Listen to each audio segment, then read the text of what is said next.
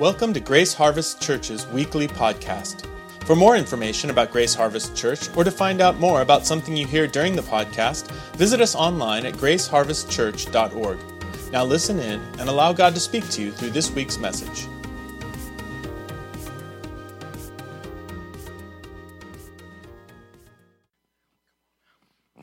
Well, this morning we have a special speaker. So would you put your hands together for Dominic this morning?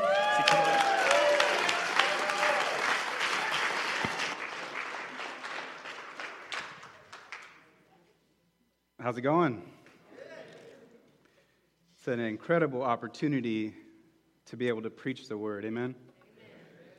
I actually asked to preach today. My name is Dominic Flores El Primero, which means the first.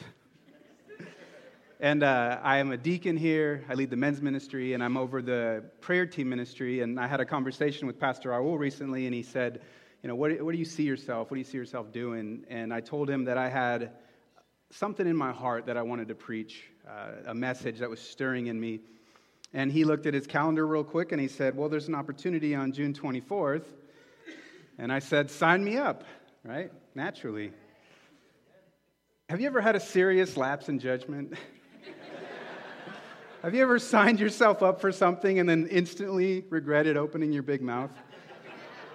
I asked my wife the other day, I said, what did I get myself into? And she said, I believe exactly her words were, I don't know, you're crazy. But, I feel like it is something that I think is important that I share. But the second I volunteered for it, I began to think about all the ways I'm not qualified to preach a message. Let me explain myself.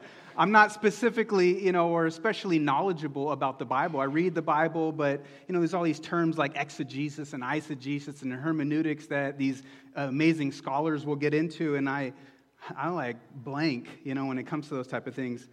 I may be bold in terms of speaking, but I'm not necessarily a great speaker. And the other thing is that I'm not really that spiritual. I'll have times of worship that'll look something like this. I'll be singing a song and, just stirring myself up, and I'll be like, all my hope is in Jesus. Thank God my yesterday's gone. Are you serious? You just gave up 3 runs in the bottom of the 9th? I'm just telling you, I'm being honest with you because I think it's important that we have a level starting ground. It's the truth, though. My thought life, my choices, and the way I choose to spend my time point a finger at me and say, unqualified. And unfortunately, I agree with that if it were up to me in my own abilities. Fortunately, God isn't so much interested in my abilities as He is my availability. Amen?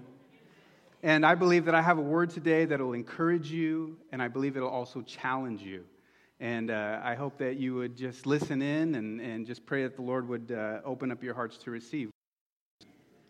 My message today is entitled, The Life of the Believer.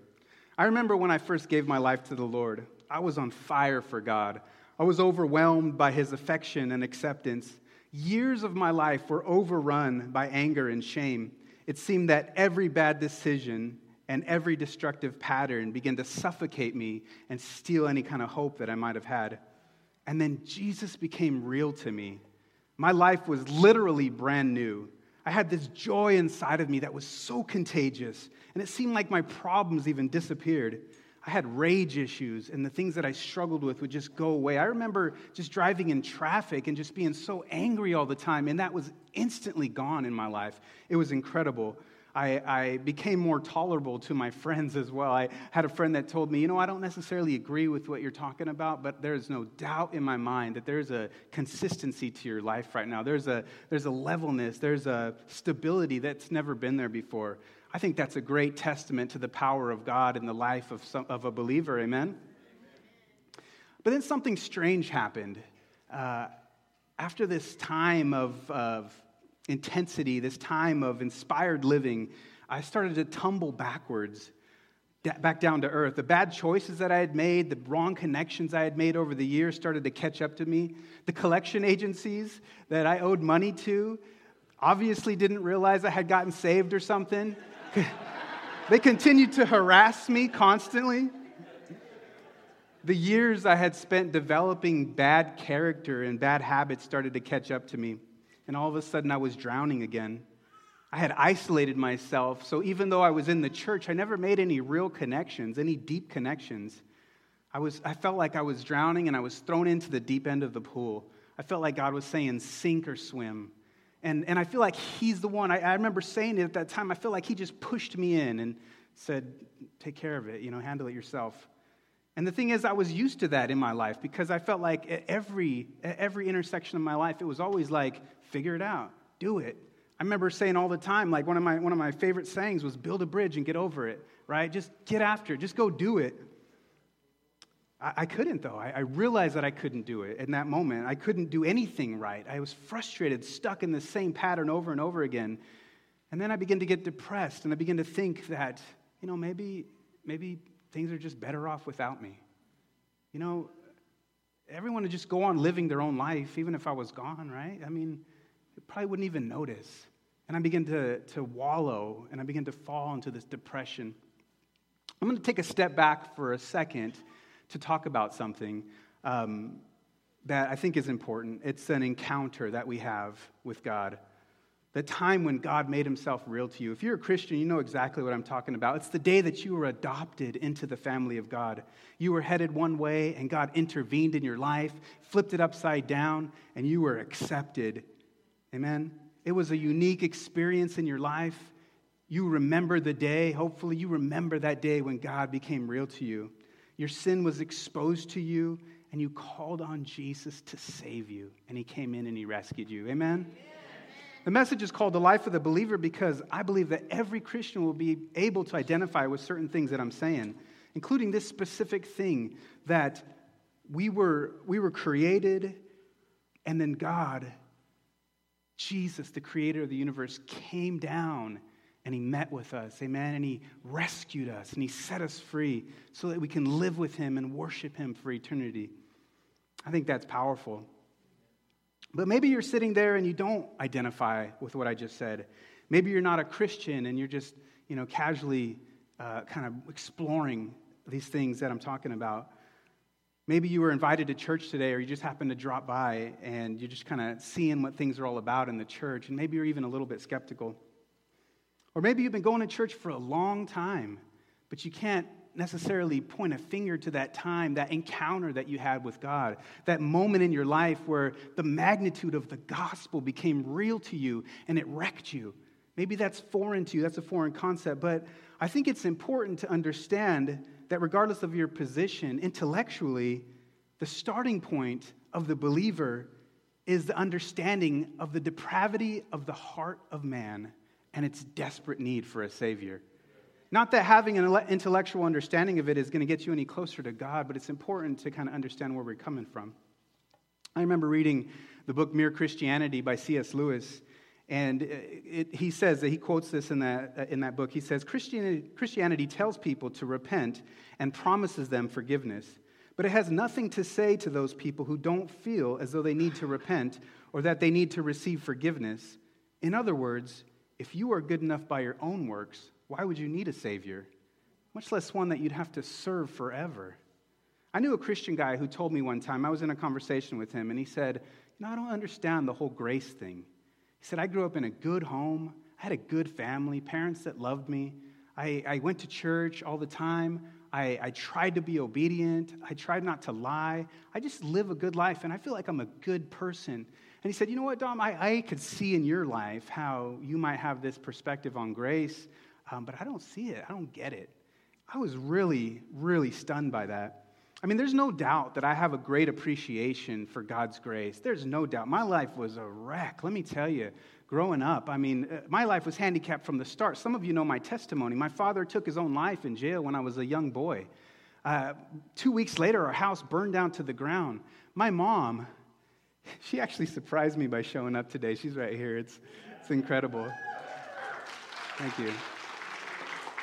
My mom had to work extra, overtime just to support our family. I'll tell you what, Mom, if I haven't said thank you enough, and sorry enough for what I put you through. I just want to express that to you. But while my mom was working and providing a life for us, my brothers and my sister and I were abused by the family that were entrusted to take care of us. You know, by the time I was 13, I was already just heavily into alcohol and drugs, and I left the home at 15, and my life began to spiral out of control. The hurt and the brokenness and the frustration and the shame overwhelmed me. So when God encountered me, when He rescued me, you know, I have an appreciation for grace that no one will ever take from me, amen? And so there's no doubt about the fact that His grace is real. And so I was stunned for this man to tell me that he didn't understand grace, and I didn't really understand it at first. I'm trying to grasp what he means by that, because here's my thoughts on this. What is he trying to say? What is a person trying to say exactly? That they believe that they're righteous. They believe that they're good apart from God's intervention into their lives. This is interesting. This is interesting because God is a perfect judge. And He's going to judge all unrighteousness. He's going to judge every evil thought, every action, every lie, every theft. And do we really think that we can be justified in our own efforts? I mean, do we really have that kind of idea? I mean, you could try to be good, but the reality is we fall short of the glory of God. We're all going to sin. We're all going to be held accountable. It's interesting because a lot of people have this approach that, you know, God's going to accept me as I am. You know, He's a loving and a merciful God, and He forgives. Those things are true, but let me tell you something. What I'm about to say right now isn't something that you can put a broad stroke on. This isn't something that applies to everyone, but some people who have that view, essentially what they're saying is this: God, you came down to the world, sin had infected your creation, and death had overtaken it, and what transpired is that you had to come down and die a violent death so we can be rescued and forgiven of our sins, but I'm just going to continue doing whatever makes me feel good. As though the sin that they commit is inconsequential, but other people's sin is extravagant and grave. I mean, do you understand the flaw to this logic? It doesn't make any sense to me. We really need to see our sin for what it is. If you acknowledge that God is perfect and that His standard for us is perfection, and if we're honest with ourselves that although God is a loving God, that He will judge us for our sins, then He's not going to let us slide just because we're human, and to err is human. If we would begin to see the tip of the iceberg when it comes to our need for a Savior, if you've ever had a glimpse of God's righteousness and compared it against the wickedness of our own heart, you'll know exactly what I'm talking about. Now, I pray my kids will grow up to understand this. I hope that they never feel that they have to earn favor with God by trying to be good. You see, my kids aren't going to have my testimony, amen? I mean, they're going to come up in a home with a father and a mother who love them and support them. They're going to have a wholesome environment where, you know, we're encouraging them to ask questions and to know the Lord. I mean, by His grace, they're going to grow up to be well-balanced children. The problem is that they live with me, of course. But you know what? I heard a woman tell me one time, I was kind of talking about how I feel like I'm failing my kids in certain ways, and she says, you know, it's a good thing to fail your kids, otherwise they won't need Jesus. And I think I'm starting to understand a little bit what she was saying. But how about the other side of things? How about a life that was protected? I mean, maybe your story is so much different than mine. It's the opposite of mine. You identify more with a wholesome upbringing. What helps give that kind of perspective to you? I heard a story a while back, and I'm going to share it with you. It goes something like this. A man had to navigate a treacherous piece of highway every day on his way to work. There were potholes and bumpy lanes, debris and foreign objects littered the roadways, and traffic blew by in both directions, narrowly avoiding head-on collisions. One day on the way to work, a man swerved out of the way of an oncoming car, and he hit a pothole. He overcorrected and lost control of the vehicle and rolled several times, only to land all four wheels on the shoulder. He quickly checked himself for injuries, and after finding everything to be okay, he continued on to work. When he arrived at the job, he excitedly told anyone who would listen about his close encounter with death. One of the men listened intently. And afterwards, he pulled him aside and he said, listen, I've been driving on that same road for 30 years. I've never had so much as a scratch. Someone needs to talk about the keeping power of God in our lives. Amen? If your life has been guarded, if it has been sheltered and preserved from so many wicked things, don't take it for granted. I would never wish my testimony on someone else. And it's a joke to think that you would have want to walk in my shoes. That's why the comedian Tim Hawkins, if you're familiar with him, he jokes, he laments about not having a good testimony. He says, why wasn't I addicted to crack? Thanks a lot, God. And it's so foolish and it's so silly because the reality is that you wouldn't have want to walk through those things.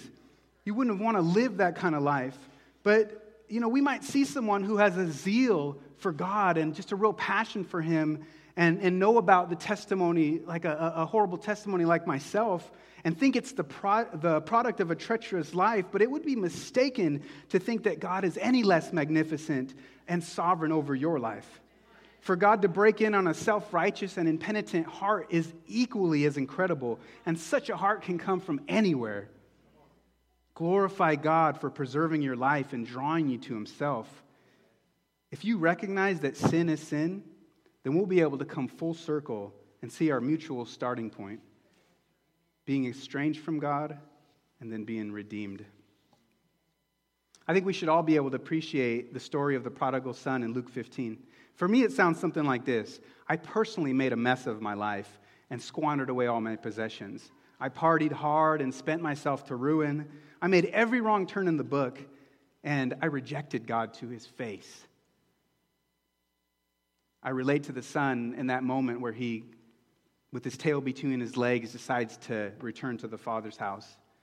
He already has a plan about how he's going to come in and he's going to, sit at the lowest place. He's going to accept whatever punishment that he rightfully deserves. What floors me every time, though, is the father's response. His dad looks up and sees him in a distance and begins to run after him. This is so wrong in their culture, but the father hikes up his robe and begins to pursue the son. And the son is ready to give all these excuses and all this elaborate apologies and, with a contrite spirit about, I'm so wrong. And the father embraces him, takes him into his arms and embraces him, which represents forgiveness. He puts a ring on his finger, which says, you belong to this family. He clothes him with righteousness. He puts a robe on him. He celebrates by killing a fattened calf, and it declares to everyone, forgiven, renewed. I just think that's such a powerful story and a powerful illustration of the love that the Father has for His sons and His daughters. I think we all arrive at this place of redemption from different backgrounds, but I believe that certain things naturally follow out of this.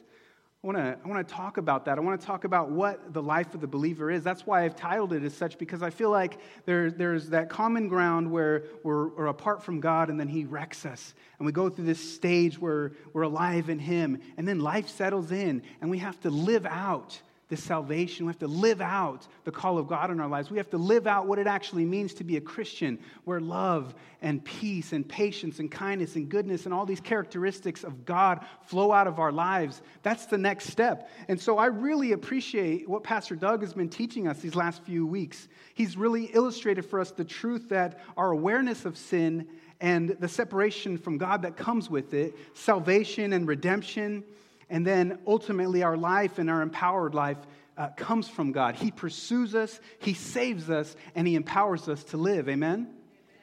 When I was at my lowest place and the weight of the world was on my shoulders, I ran away. I couldn't handle it. I ran as far as I could. I ended up in Spain.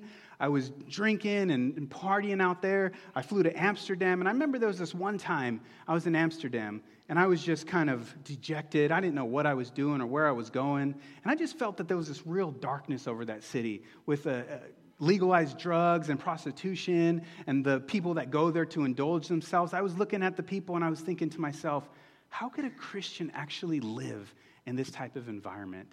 And right as I'm thinking that, I look up, and at the top of a building right there outside of Dam Square, there's a sign. It's a banner that says, Jesus loves you.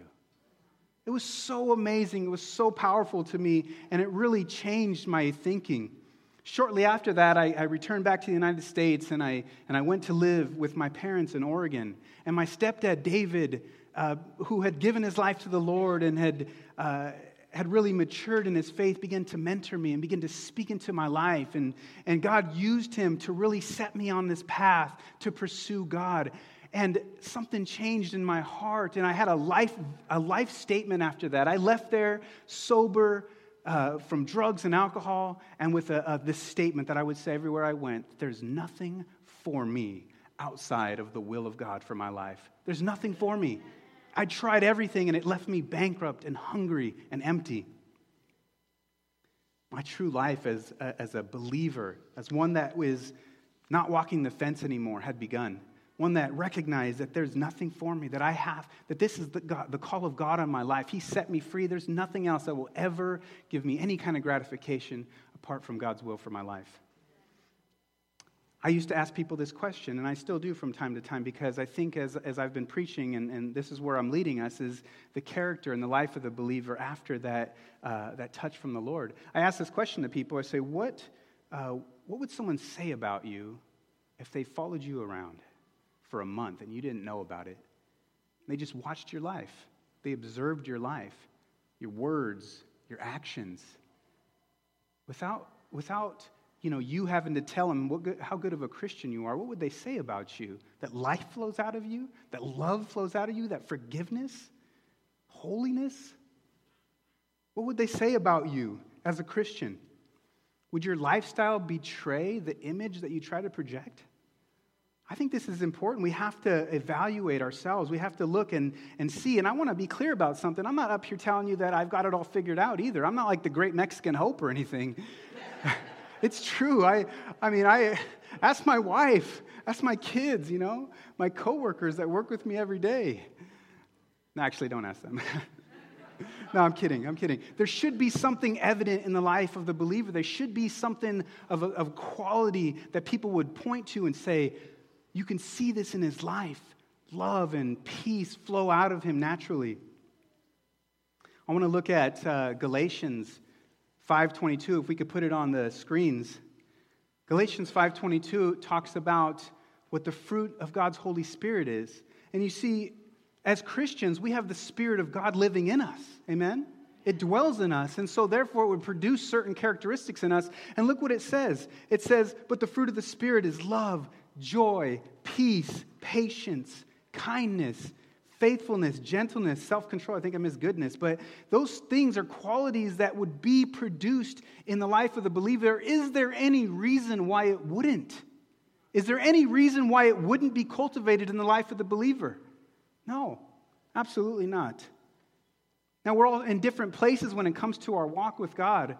And some of us come from a really broken background, and we're not comparing each other. And I'm certainly not trying to compare any of us to each other, but when fruit is growing on a tree, we recognize it, and we see it even as a small fruit, and then it begins to grow until it's fully formed. Someone should be able to recognize the fruit that is on your tree, amen? If you've been filled with the Spirit of God. Jesus said in Colossians 3:12 through 15, he said that the world would know us I'm sorry, that's not where it says that. Colossians 3:15 says something else. But it says that the world will know us for the love that we have for one another. But Colossians 3:15 says this. Paul is talking, and he says, put on then, as God's chosen ones, holy and beloved, compassionate hearts, kindness, humility, meekness, and patience, bearing with one another, and if one has a complaint against another, forgiving each other. As the Lord has forgiven you, so you must also forgive. And above all these things, put on love, which binds everything together in perfect harmony. And let the peace of Christ rule in your hearts, to which indeed you were called in one body. I believe that the life of the believer will culminate in godly character and a compassionate heart. Is that who you are today, Christian? Is that who you aspire to be? I told you earlier that you might be challenged today, and I want you to really wrestle with these things, because I feel like if you're in the church for 10 years or 15 years or 20 years, and what flows out of you is self-righteousness or negativity or anger or frustration, and you try to justify that, I think you've missed something. I think it's important that not for appearance sake, because that doesn't matter what people think about you in a sense, but for the fact that God is inside you and is doing something. His word doesn't return void. He's operating in you and he's creating in you a clean heart. Amen? I know if the sermon ended right now, I think some of you might be a little bit bummed out. I had a friend that used to always go around saying, man, I suck at life. I think that's a horrible statement, but I think if you look at your Christian life and as I'm talking, you're like, oh my gosh, like I'm failing in this area, don't be discouraged. I think that there's something that we're going to talk about right now that's going to help to encourage you. I think it's the key element of the life of the believer, and to me, it's my absolute favorite part. Did you know that in the Bible, Paul says the words "in him" 164 times? In Christ is what he's referring to. In Christ. He says it turns out that our whole life is found in Christ. I think this is really good. I want to look at Ephesians chapter 1, verses 3 to 14. It's a little bit long of a text, and I'm going to go through it pretty quickly. I think you can unpack this and spend weeks on this text, but my intent is this, that we would look at the language of what's being shared. Look at this. It says, "Blessed be the God and Father of our Lord Jesus Christ, who has blessed us in Christ with every spiritual blessing in the heavenly places, even as he chose us in him before the foundation of the world, that we should be holy and blameless before him. In love, he predestined us for adoption to himself as sons through Jesus Christ, according to the purpose of his will, to the praise and glory of his glorious grace, with which he has blessed us in the beloved. In him we have redemption through his blood, the forgiveness of our trespasses, according to the riches of his grace, which he lavished upon us in all wisdom and insight, making known to us the mystery of his will, according to his purpose, which he set forth in Christ as a plan for the fullness of time, to unite all things in him, things in heaven and things on earth." Listen to this. "In him we have obtained an inheritance, having been predestined according to the purpose of him who works all things according to the counsel of his will, so that we who were the first to hope in Christ might be to the praise of his glory. In him you also, when you heard the word of truth, the gospel of your salvation, and believed in him, were sealed with the promised Holy Spirit, who is the guarantee of our inheritance until we acquire possession of it to the praise of his glory." So it turns out that in him we live and we move and we have our being. In him we are chosen and set apart. In him, and apart from any of our efforts, we were redeemed. In him we are sanctified and called to good works. And in him we live each day as ambassadors for Christ. Look at this. Philippians 2:13 says, "For it is God who works in us, both to will and to work for his good pleasure." Isn't it good to know it's not up to us? For anyone who has said that Christianity is too hard, too many rules, too many expectations, I think they've missed it. They've put faith in themselves and their own abilities and set themselves up for failure. We should love and care for a broken world. I think these things are important. We should have a heart for the lost and look for ways to serve in our community. There should be clear evidence in the life of the believer that God is working in your heart. But don't think for a second that you're going to be able to accomplish this on your own. The life of the believer always finds itself in Christ. I remember in worship a few weeks ago, I was looking up at the sky and I was thinking how amazing the galaxies and the stars were. It was so immense, and I was thinking, wow, this is incredible. And then at the same moment, I realized how dangerous it is, how perilous it is. If you go up there unprotected, it will just smother you. Right? And then I began to think about the ocean and its depth and how beautiful and how immense it is, and yet how it will just crush you and destroy you. A couple days later, I'm with my kids and we're looking at these horses, and these horses, they probably weren't stallions, but they were just muscular and beautiful and magnificent. And I had the same thought, like, wow, God, you created all these things, and yet how perilous could it be if that horse decides to buck you and it snorts and it tramples you? And I thought to myself, you know what, God, you created everything. You control everything. The world, the universe is in your hands. how much more is my life in your hands? How much more have you protected me and covered me and restored me? I just was so blessed by that because I realized that everything is in him. Christ is our life support system. He draws us to himself, and then he lifts us up. I think it's so powerful because even as we reject him, he pursues us and he loves us. There's no one else, no other worldview, no other system of thought that would ever come close to that. Think about it. Think about it. Jesus is the only one. He is the way. He is the truth. He is the life. Amen? When I was young, I remember my mom used to sing this song. I'm not sure what she got it for, but it went something like this. It said, he didn't take us this far to leave us. He didn't teach us to swim to let us drown. He didn't build a home in us to move away. He didn't lift us up to let us down. Amen? Come on, it was so simple, and yet I remember it. From the time I was a little kid, I remember it. God is good. You know, I want to encourage you, as I close this message with something, I want to encourage you with the fact that God is at work in your life.